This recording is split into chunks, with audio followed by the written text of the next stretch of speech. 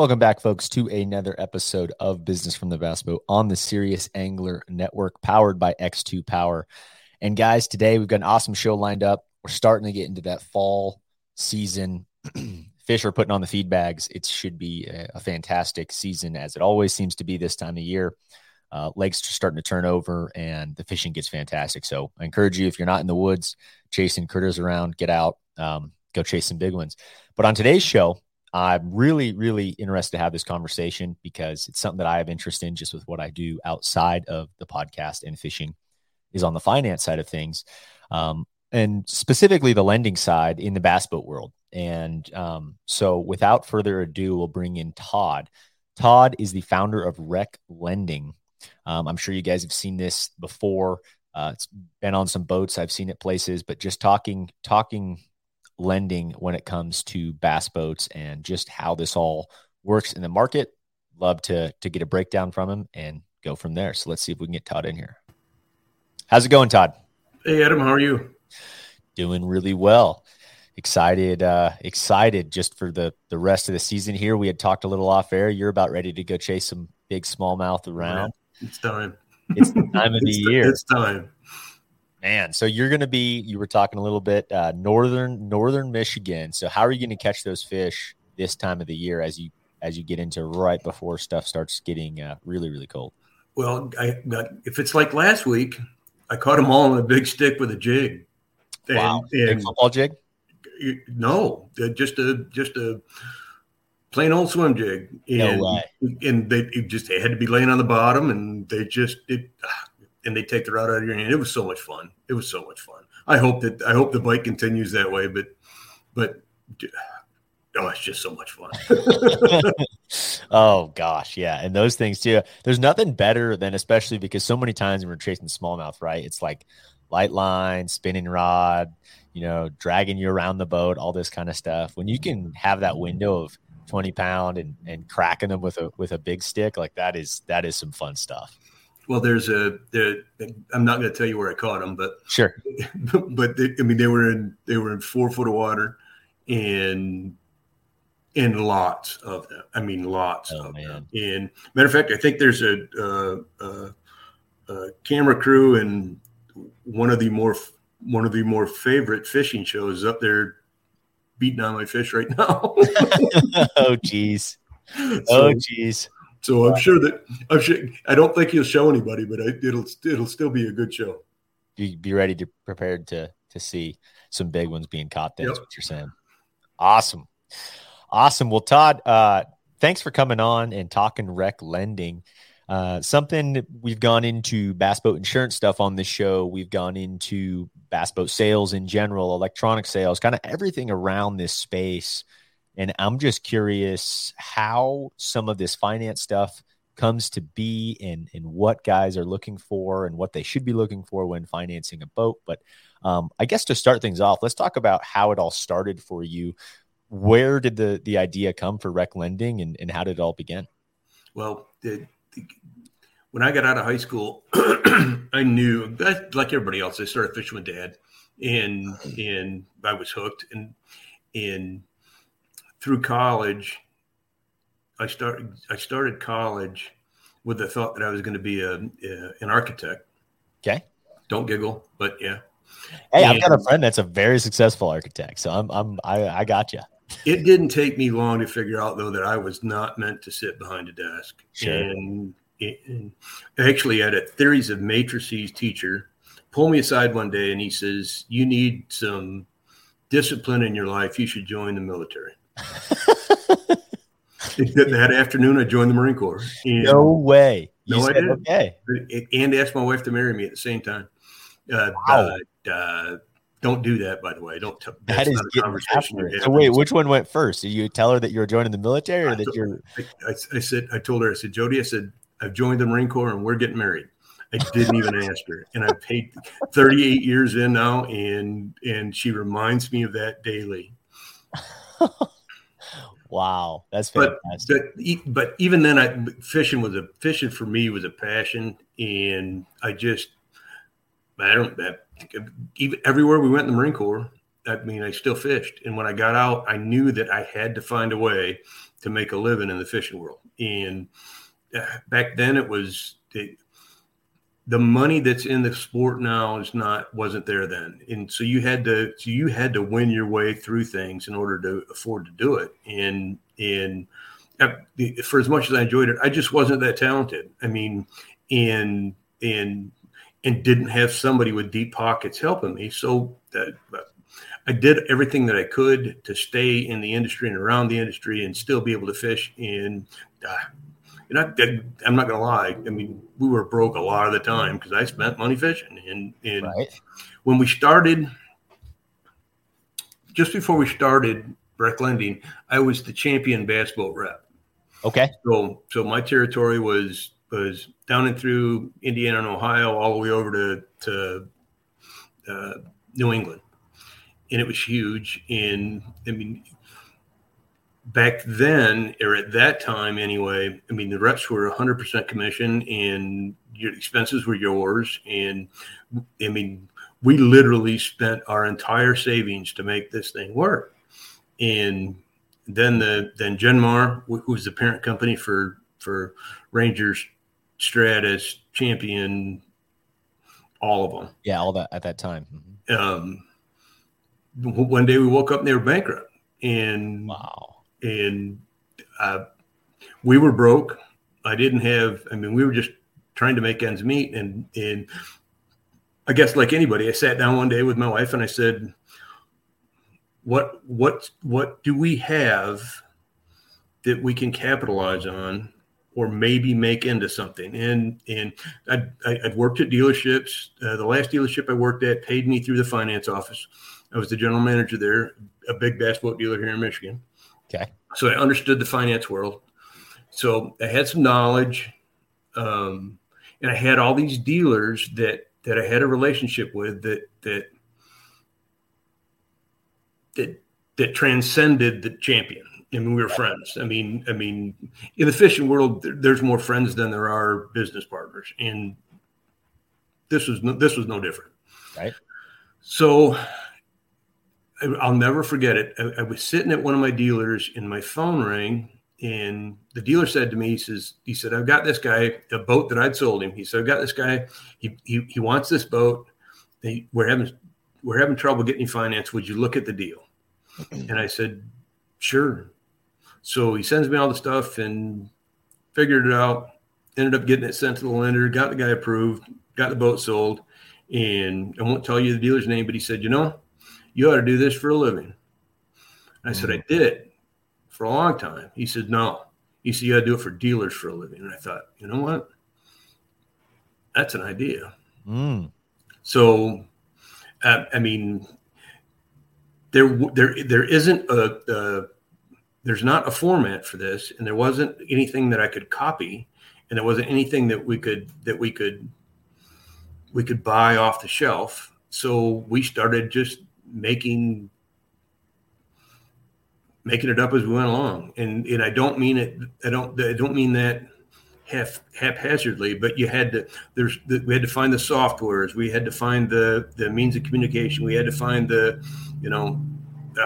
all the little pieces and procedures that go into place to make it to make a deal go from a distance. And at that point, the remote was remote was the flicker on the TV. Nobody knew what working remotely was. So we started with some dealers and fumbled our way through it. And as we began to develop the dealer stuff, more guys and more folks, the Bass Boat Central, Texas Fishing Forum, Facebook was just coming on. All of a sudden guys were reaching out and their dealer wasn't able to help them. Okay. And so I had to try and find a way that we could do these, that we could help these guys that were buying a boat either from a dealer or from an individual, or just to facilitate the deal. And I say this with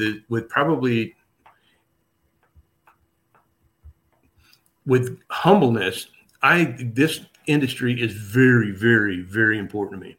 And every one of those guys, every one of us has the same vision, standing up on the stage, holding a great big check and that's their dream. And it's my job to move it to the next level. It's my job to move it to the next place. Well, he may never. 90% of the guys that we deal with are never going to make a living fishing. Sure, but I won't be the dream killer. I'll be the guy that tries to make it as easy for him as I can. So, yeah.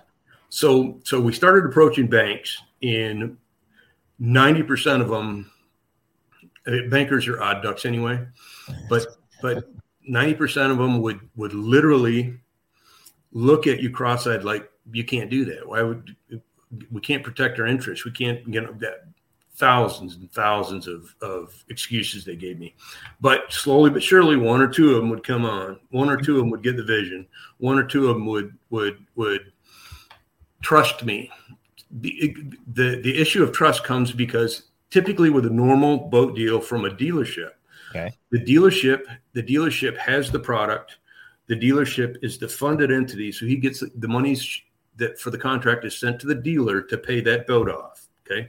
When you take just some bald knucklehead in Michigan who didn't have the assets at the time to underwrite it, somebody had to trust us. And before we know it, we had in 2008, it was ugly. I mean, it was really ugly. But yeah, I mean, you're starting a lending company when the housing crisis is occurring, right? Banks are going under, tightening up completely.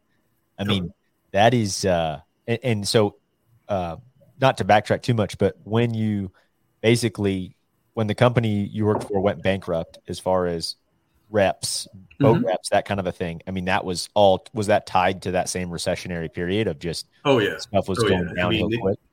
Dealers were interest rates on the floor plan. Floor plan is how a dealer's boats are financed. Okay. And the interest rates were going up. They were being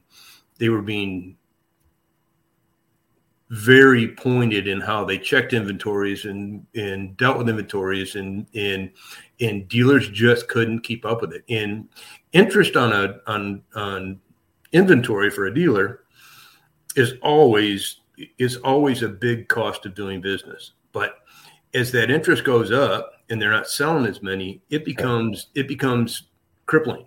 And so even more so on the manufacturer side, because now the dealer can't afford to buy more. Now he's not going to replace things quicker. He's looking for instant. If I can sell this boat today, you got it in stock, can you ship it to me? That kind of stuff. And manufacturers aren't set up to work that way.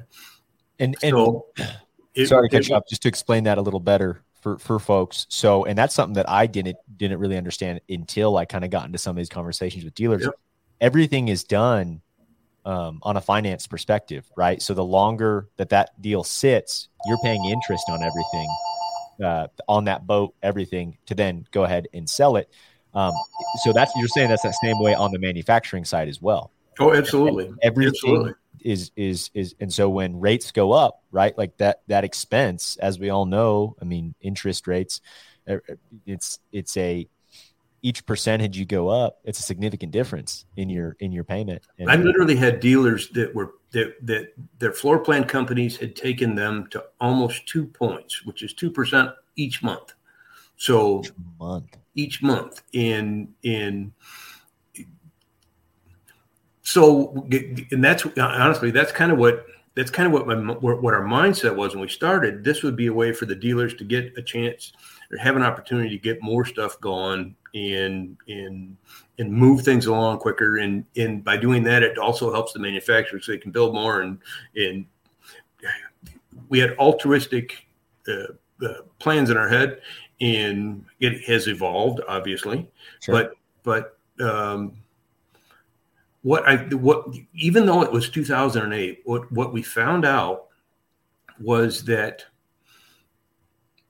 there was more need for what we were doing in the bad time than we ever thought. I mean, dealers wanted help. They needed help. The guys that were looking to, the guy that normally would have went to his local credit union to borrow money, now that credit union's not doing boats, because guess what? We're in the middle of a recession. Sure. And now he can't buy that boat he saved 5 years to get the down payment for or whatever.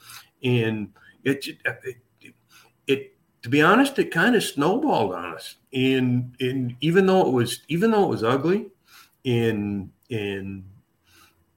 everyone around us, the rates were going up, and dealers were going out of business, manufacturers were going out of business, everybody getting bought up. I mean, I remember Gary Klaus started.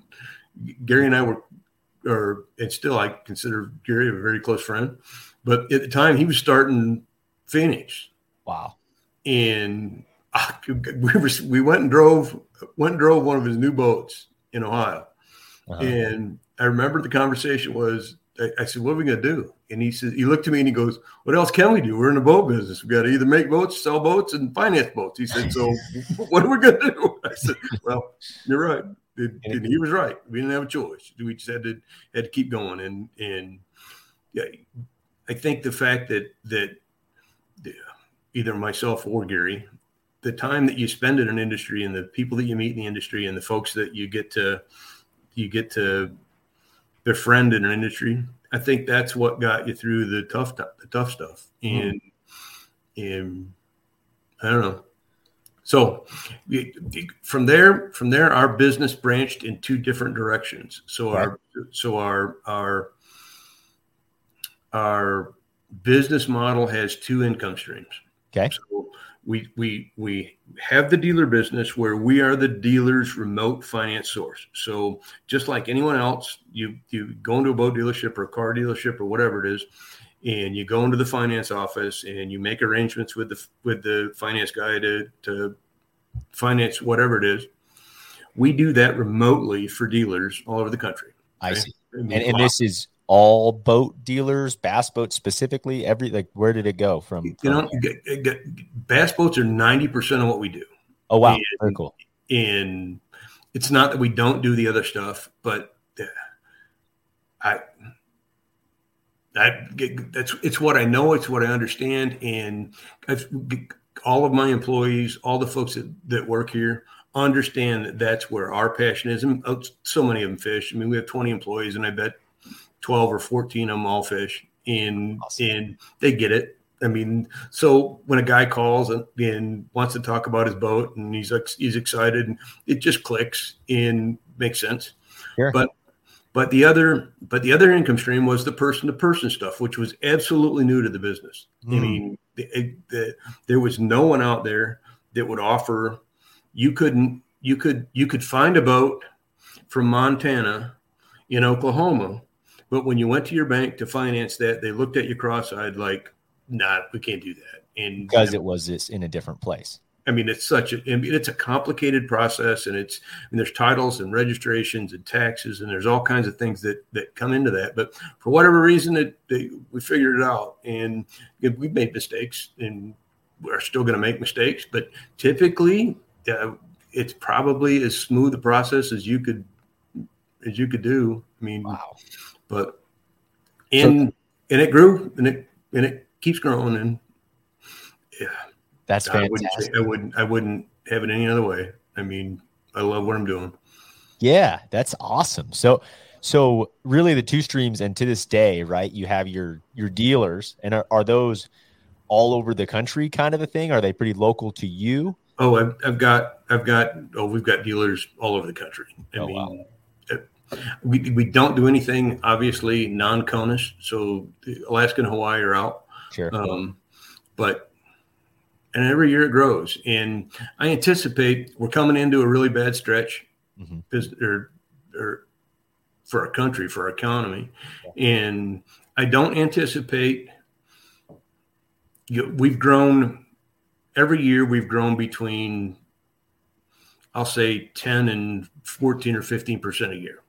Wow. And I really am anticipating that we will exceed that going into 23.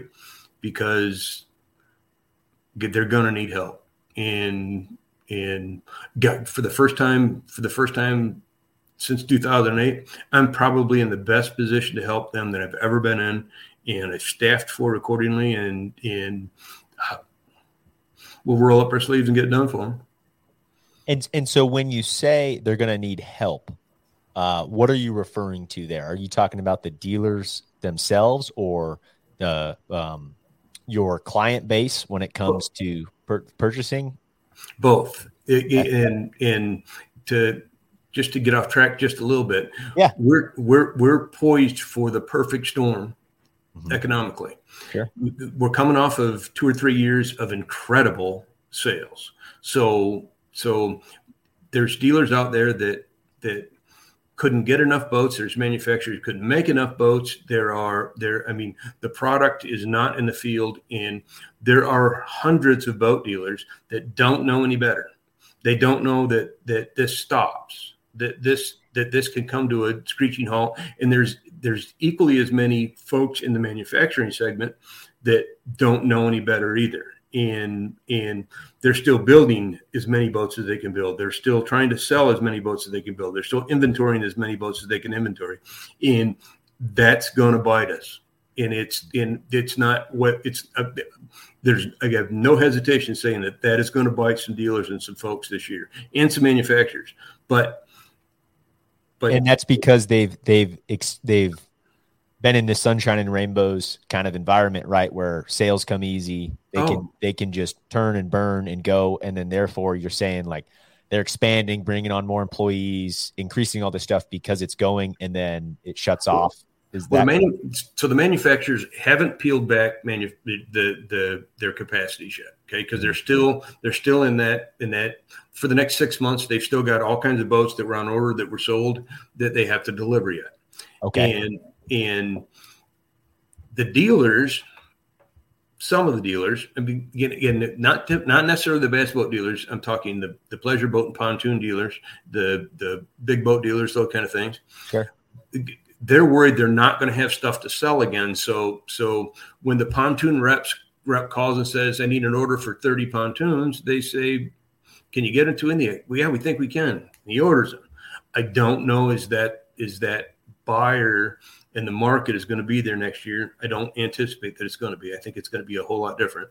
And then that 15 pontoons that the dealer didn't sell, he's paying interest on, and that's a big number. And it's just gonna.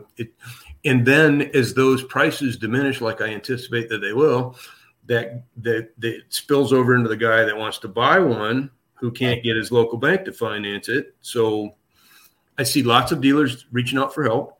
My dealer inquiries now are probably up 50% for the past 3 months. So dealers are already reaching out and asking for help.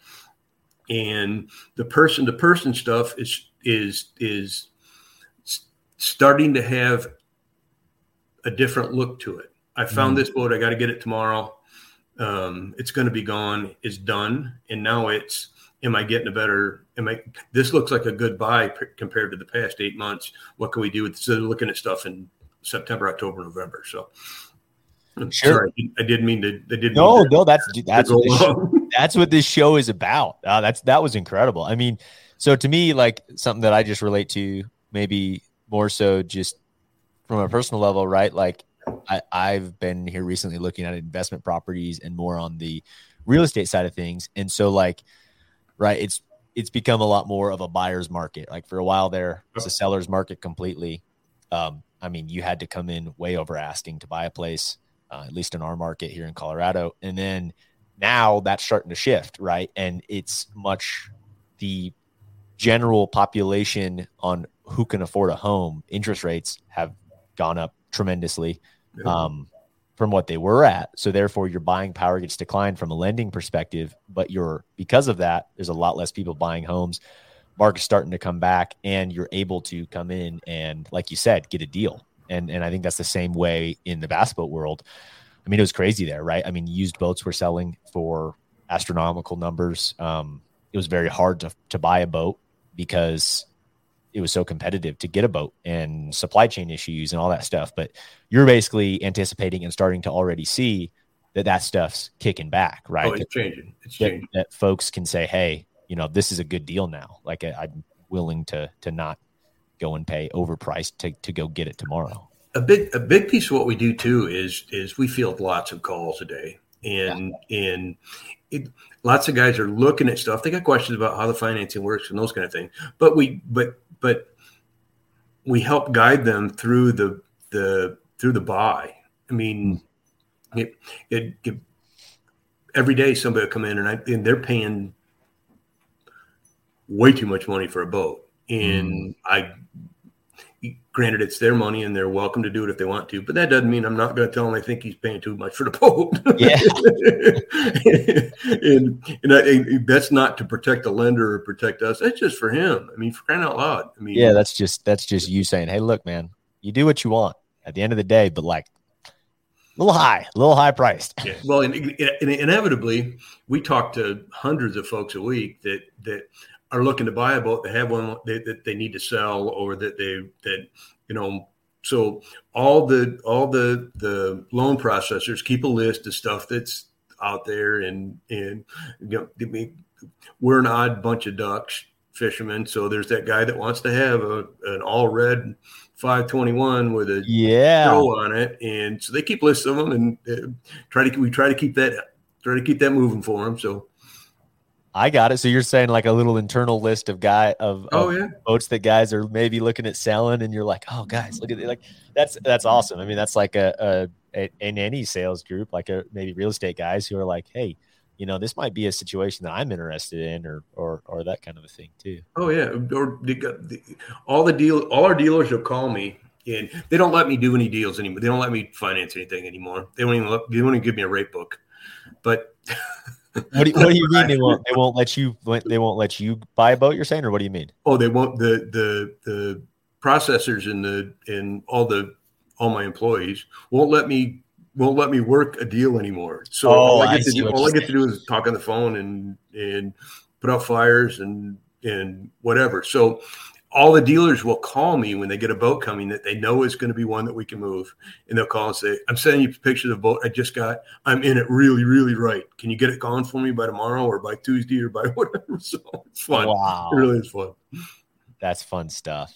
Oh, I love looking at bass boats. It's a problem. I bought a Phoenix over this last year, and it was like a 7th month era for me of just looking at deals all over. It's a fun thing, right? To hunt deals down and look for something and find a situation where you can buy right, and in that kind of a situation. This year's boat, I just ordered my 47th one. Wow. And I've always said, if I sleep the night before I pick up my new boat, it's time for me to get out of this business. And I'm still as excited about 47 as I was about 46 and number 3. And wow, I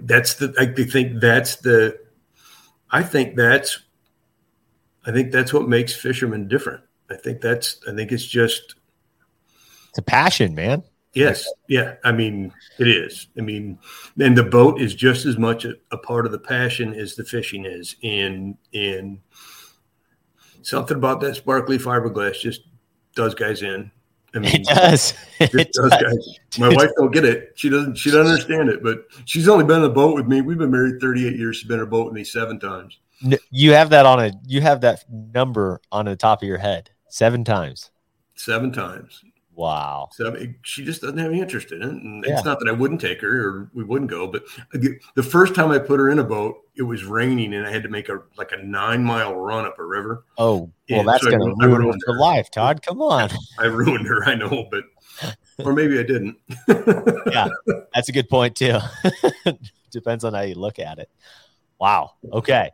That's thanks for all the insight there. And I think too, someone with your experience in the industry, from literally being on the sales side and looking at a situation like 2008 and on the finance side and dealing with dealers and boats every day. I think that's important to hear from folks or to get out there for folks that are interested in kind of the future here and to see what exactly is going to kind of happen and just to kind of prepare yourself on what you want to do with next year's situation. So there are many of the guys that you would know and guys that you get to watch every weekend.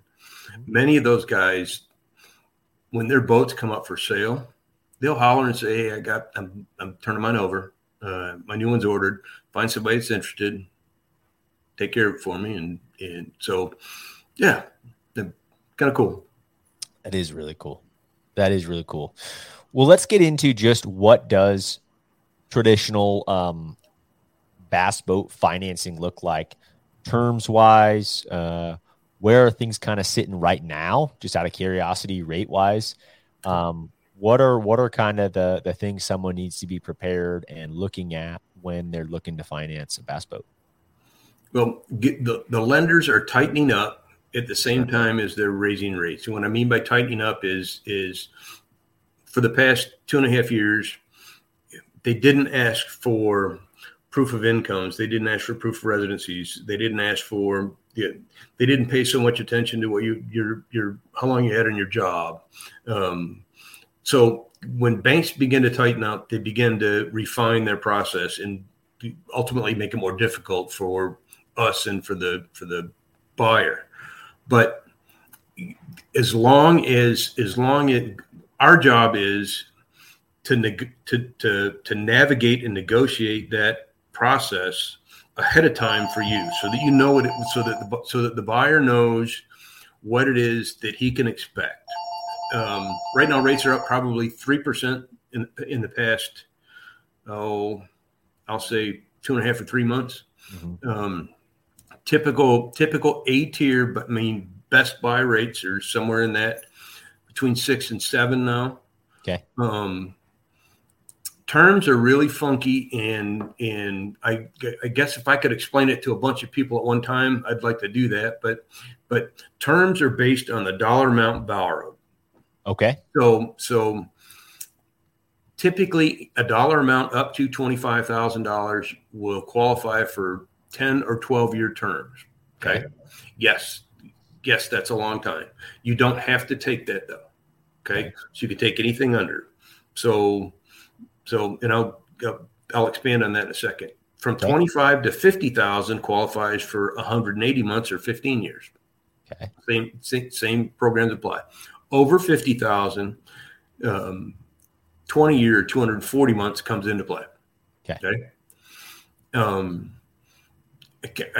I cringe every time I see somebody talking about 240-month term on Facebook about, go write a check for it, do this, do that. I mean, why would you want to pay for a boat for 20 years? I've financed every boat that I've ever bought for 15 or 20 years, period. And have never, not only I turn them over quickly, I get that. Okay. But here's what I'd like the folks to do. If you've sit down at your kitchen table with your wife and come up with a budget. Okay. Not a payment budget, a budget. Okay. Jody and I did that with my first boat and said we could afford to spend this much money on a boat. Okay. The first boat I bought, I think my payment was $180 a month. And we budgeted $500 for that boat payment. Okay. I still made that $500 payment because that was what my budget was. But we began to gain equity in those boats as we did that. Sure. Okay.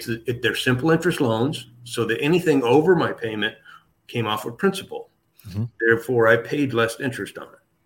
So if the buyer can be very precise on what it is that he's going to dedicate to his boat, he can negate the interest, whatever the new interest rates are that period. Because anytime that you overpay a loan, you blow that bank's or that lending institution's interest schedule up. It comes apart. It's based on 180 payments once a month for however long, or 240 months. The minute that you mess with that, the interest schedule gets blown up. I mean, the rule of thumb is for every 10% that you add to your boat payment, you save yourself 20% in interest and time. In other words, you'll cut your overall interest payment down by 20%, and you'll diminish the amount of the loan by 20%. So instead of a 180-month loan, now you've got a 120-month loan or a 125-month loan, whatever it works out to.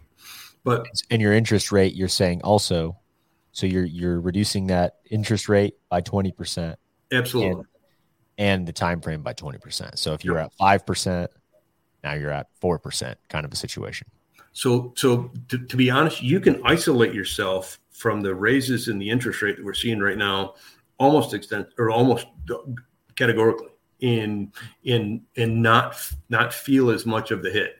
Now your payment's not going as far, or you're not getting as much boat for that same payment that you did 3 months ago. Sure. But if you're specific about how you look at it and have a very serious conversation with your loan processor, yeah, it works. I mean, it really works. Yeah. Well, that's an interesting school of thought, and it's something that I wrestle with too, just with everything, right? When it's like comes to, if you are in a position cash wise, do you spend that cash or do you finance it? And like my kind of school of thought has always been like, there's good debt and there's bad debt, right? Like good debt, real estate, things that are going to invest in, and grow in equity. And there's bad debt. And in my head, that has always been toys. But that has changed, especially with my tournament fishing and things related to that, treating this more like a business. And then also other opportunities, right? It's like, okay, if you are in a position, I'm not saying this is me, but especially for folks, like there's no secret around the tournament fishing world, there's some folks that have a lot of money, like to do this, to play this game. Like it is not a cheap thing to do. No, it's not. And a lot of business owners, a lot of folks who are very familiar with that and running businesses and doing their tournament fishing on the side. And I still come across a lot of guys that are paying cash for their boats, and that's how they prefer to do things. And then you see the other side of things on guys financing, and then also treating their fishing like a business and having that depreciable asset and doing it from a tax perspective. So I think that that's something not talked about enough, though, as far as with what you're saying, is paying down that payment in advance. You're really reducing your interest rate over time. So makes a lot of sense. Well, I mean, God bless the guys that can write a check for them, but even at 6 or 7%, there's places my cash can work harder. I mean, there's some real opportunities getting ready to come into God, stock market's not going to stay this low forever, but no. in real estate, it's going to come back down. So sure. I've especially going into bad times, I like to sit on cash. And I'm not trying to give financial advice to anybody, but sure. but thus far it's worked well for me. And I'm able to afford a new boat every year, and without making my wife crazy, because I got these giant boat payments, and she's seen it, I don't know how many times, 47 times, and it's worked, and we have not gone backwards. And so I don't know. Yeah. I like it. I do worry about some of these kids. I mean, some of these kids, I mean, oh man. I mean, yes, you can get a fully rigged 21-foot boat's $100,000 plus now, and $35,000 of it's electronics. And I don't know if we've set that bar high enough or too high for those guys or not. But if I had a piece of advice to give them, a good boat with good electronics doesn't have to be a new boat with new electronics, and grow yourself into something. Because I'm not going to lie, they get my butt kicked every week by some kid in a 10-year-old boat who just knows how to use electronics. So, no, I've always believed in that school of thought. It's definitely not the boat that makes a guy. I do think there's something to be said about warranties and things that can come into play on a new boat, but don't put yourself in a big hole either. Can I address that warranty thing just a little bit too? Yeah, absolutely. We all break stuff. I mean, stuff breaks. And if you buy a boat and are under the impression it's not going to break, then you need to sit down and do some soul searching, because it does. I mean, I just broke my 360.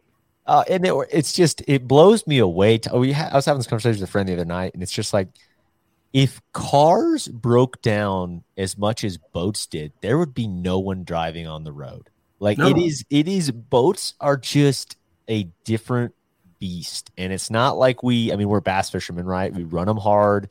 We're running through big waves. We do things that aren't exactly the best situation. But my gosh, I don't care if you've got a 2022 brand new boat or a 2005 boat. Like things break and it just sucks. And we're hard on them. I mean, and we demand a lot of them, but we have put together some pretty good warranty companies. Okay. That'll go out to, I've got them that'll go out to 10 years old, and they cover motors and they cover equipment. And the approach that we've always taken with it is, yes, it's a profit center. But on the dealer side of things, the dealers tend to, as you buy from a dealer, and it's for them, it's a huge profit center. I'd rather make a couple $100 on one and know a guy's got a warranty. And I'm not going to lie to you. I get heat from so many dealers about what we sell those warranties for, but I don't care. I mean, it's the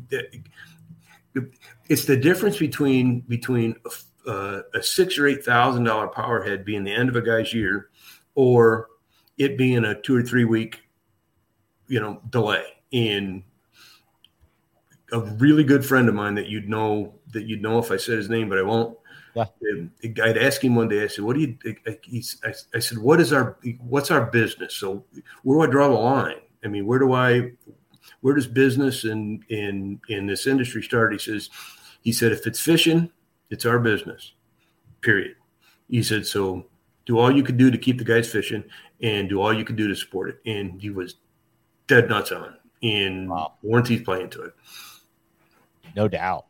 That's a cool program to hear about too, because I think that you see too, another, like we're talking about, right? We're talking about the ability to have some more buying power going into 2023, and the chance to pick up a boat if you're especially if you're not really feeling necessarily some of the effects of the economy. There's plenty of industries that are booming right now.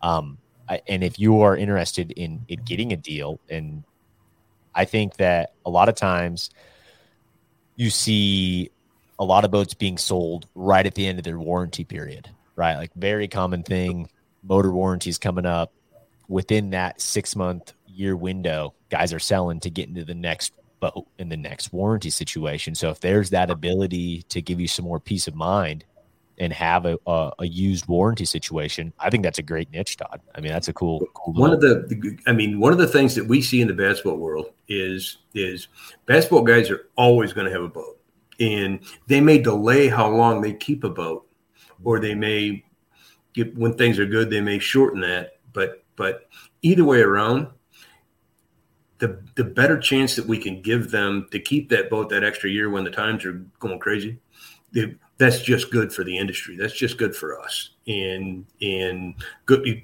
turns out being good for that kid who's trying to fish and work 40 hours and put a kid in a private school, I hope. Yeah. I mean, that all makes sense to me. If it's good for the industry, you're in the business of it. Makes a lot of sense. So do you ever make your way up to Michigan?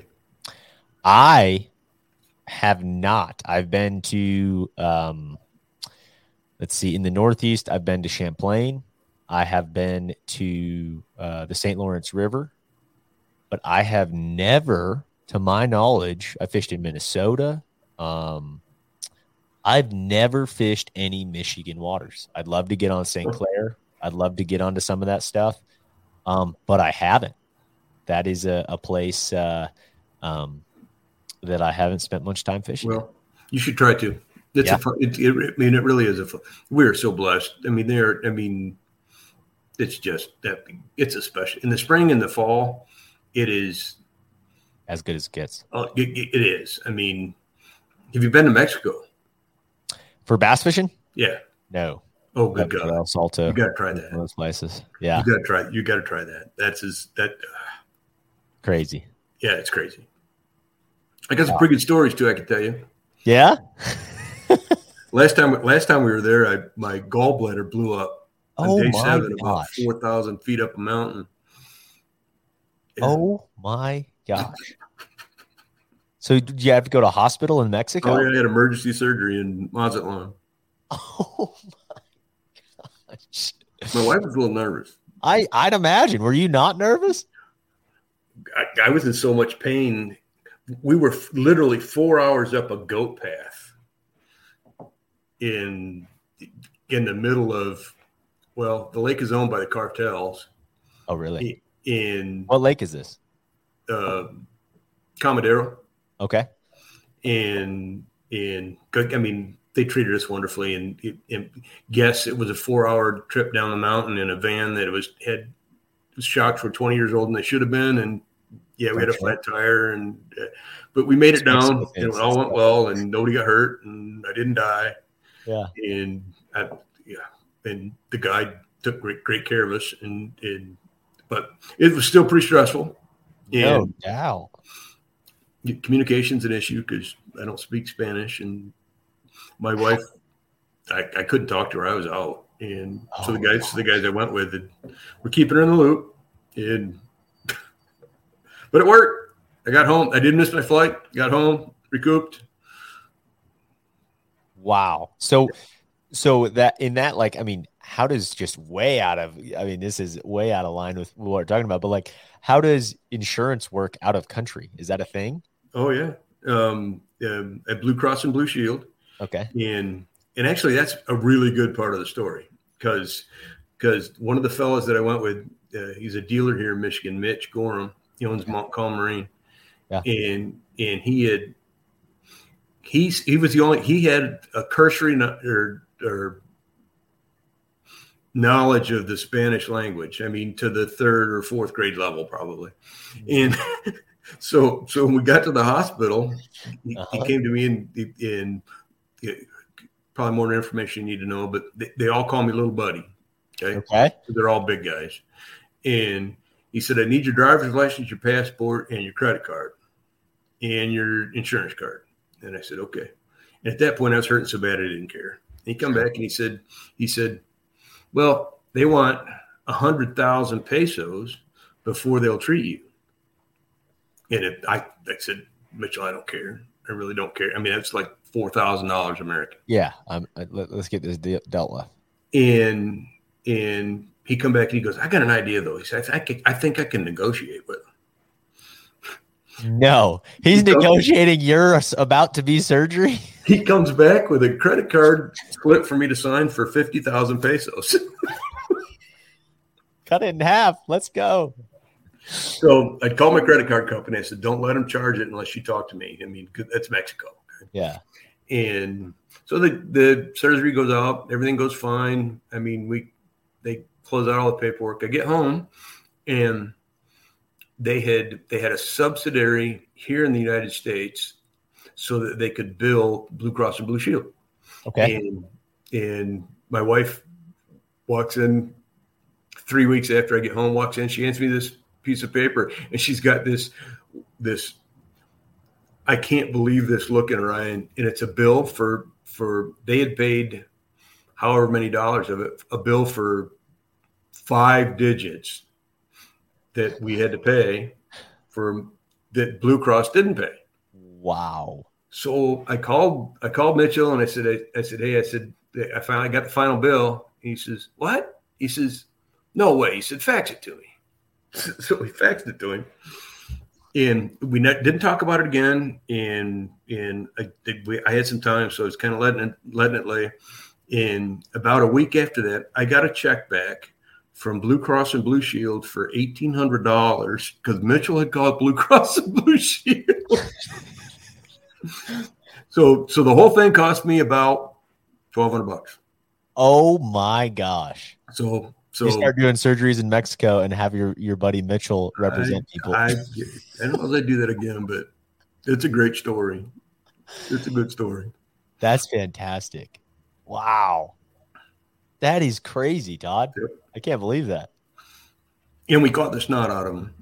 Oh. I mean, was it at least towards the end of the trip when you had your gallbladder issue? It was the last day. Okay, perfect. It was I got in the boat. I got in the boat the last morning, and I just didn't feel right.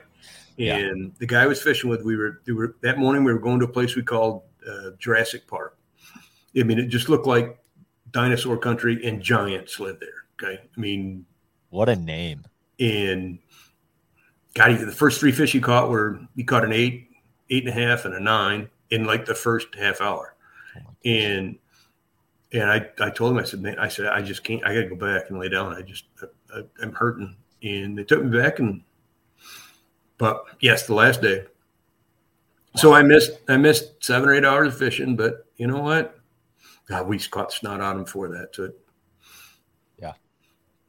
I got a scale with their best 5 one day that I got one of the Rapala scales. Yeah. That I've retired because I don't want to clear it. But we had our best 5 with 58, 13 or something like that. But I mean, wow. It's insane. It's just insane.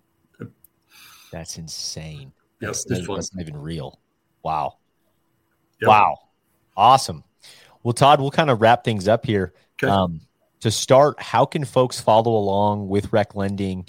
Where do they reach out if they're interested? Maybe they're talking about a boat right now and are trying to get things lined up to be pre-approved. I mean, how does that process work? Well, the website is reclending.com. Okay. And all the phone numbers, all the contact information, all that stuff is there. Even if they don't have a boat picked out, but they want us to do a soft pull and look at what their credit looks like, give them an idea what a boat loan would look like, they could just fill the app out. Once they fill the application out online, someone from here will call them and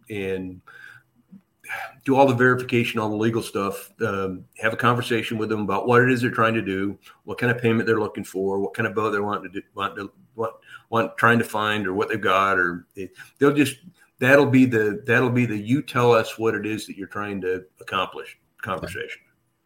Okay. And from there, we'll either send them shopping, or if they've got a boat already, then we'll get it sent to a lender. I can't emphasize this enough. It is very rare that any of our applications ever go to more than 2 banks. Okay. I'm hyper protective of everyone's credit. Okay. And everyone here is the exact same way. I demand it. And we're not here to do damage to anyone. We're not here to hurt anyone. We're here to help them. That's all. So all of my folks make it a point to understand what each one of our lenders' appetites are for a boat loan. Whether it's how long a guy's been on his job, how long he's been in his house, income he makes, what his credit scores are. They know all that stuff. They kind of put it into a matrix, and these are the 2 best lenders for them. Sure. And economically, the 2 best lenders for them. Mm-hmm. Once that's done, they'll have another conversation with the buyer about what it is that we have. What down payments are involved, what terms are available, what the payments would look like, what warranties are available, those kind of things. But at the same time, they're talking to someone else is going to be having a conversation with the guy he's buying from, or the dealer he's buying from, and gathering that information that we need from them. Copies of titles, a buyer's order from a dealer, registration copies, all those things that we need to know. Is there a lien on the boat? All of that behind the scene information, plus it introduces us to the fellow that you're buying the boat from, and communication between all of us makes sure that the entire process goes incredibly smooth.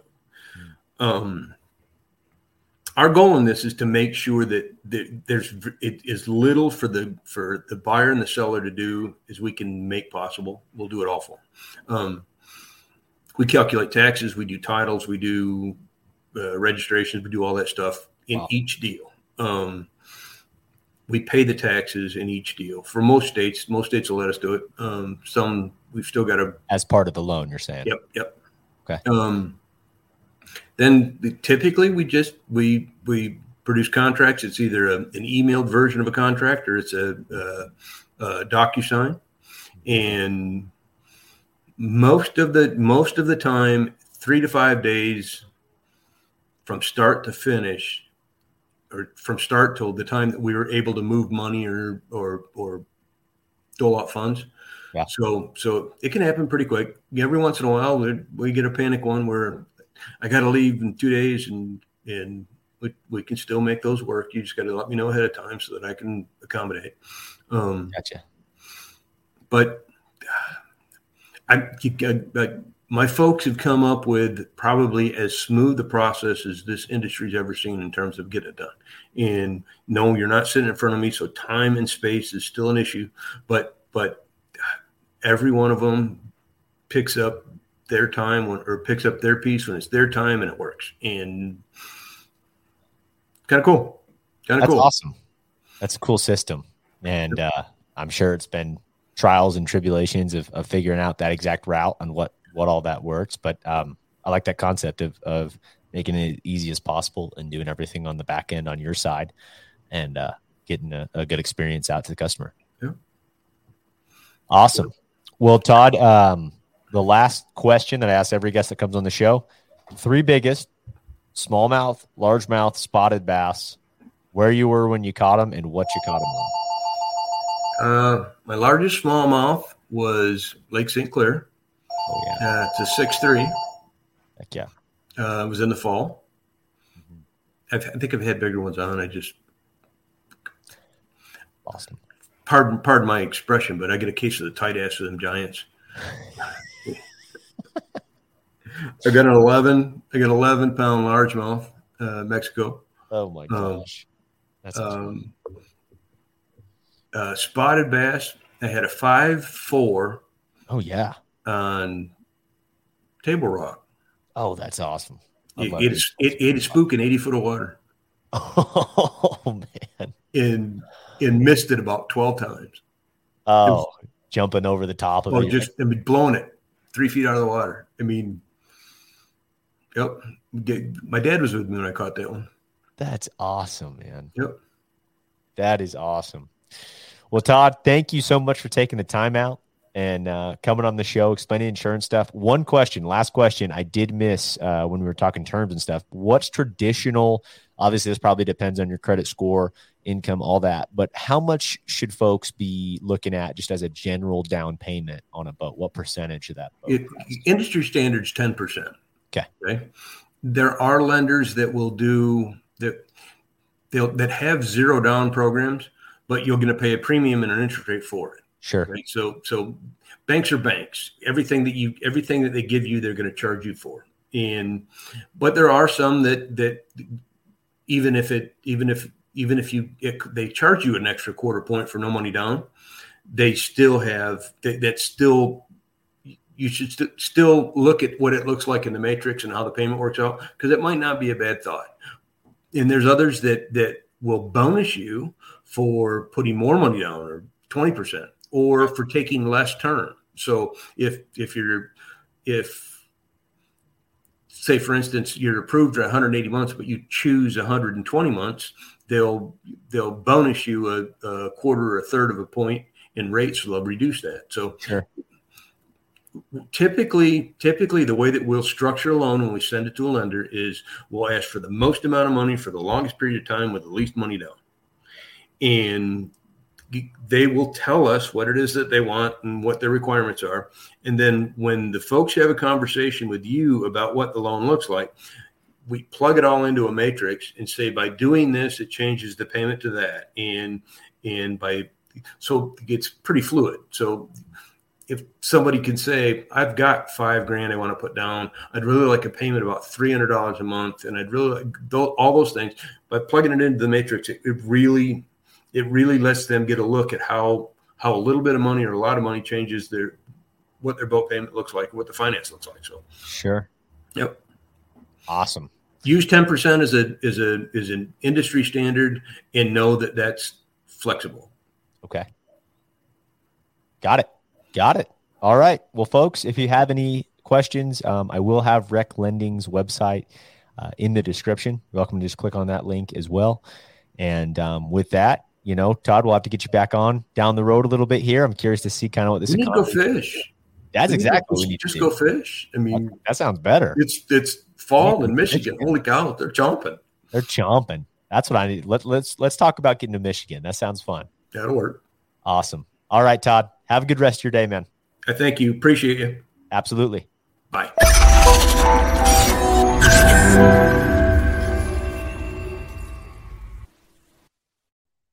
Well, that was an awesome show. Hope you guys enjoyed it. If you can and your app allows it, please leave us a rating and review. It really helps us get seen more, which allows us to access more time and more variables to be able to bring to the show to make it better for you guys. So hope you enjoyed it. And if you did and you liked some of the things we talked about in this episode and want to check out our show partners, all of that is in every single show description. You can click down there. It's got all of our discount codes, all of our links to our show partners, where you guys can go and support the people that support this show and help us make this show happen.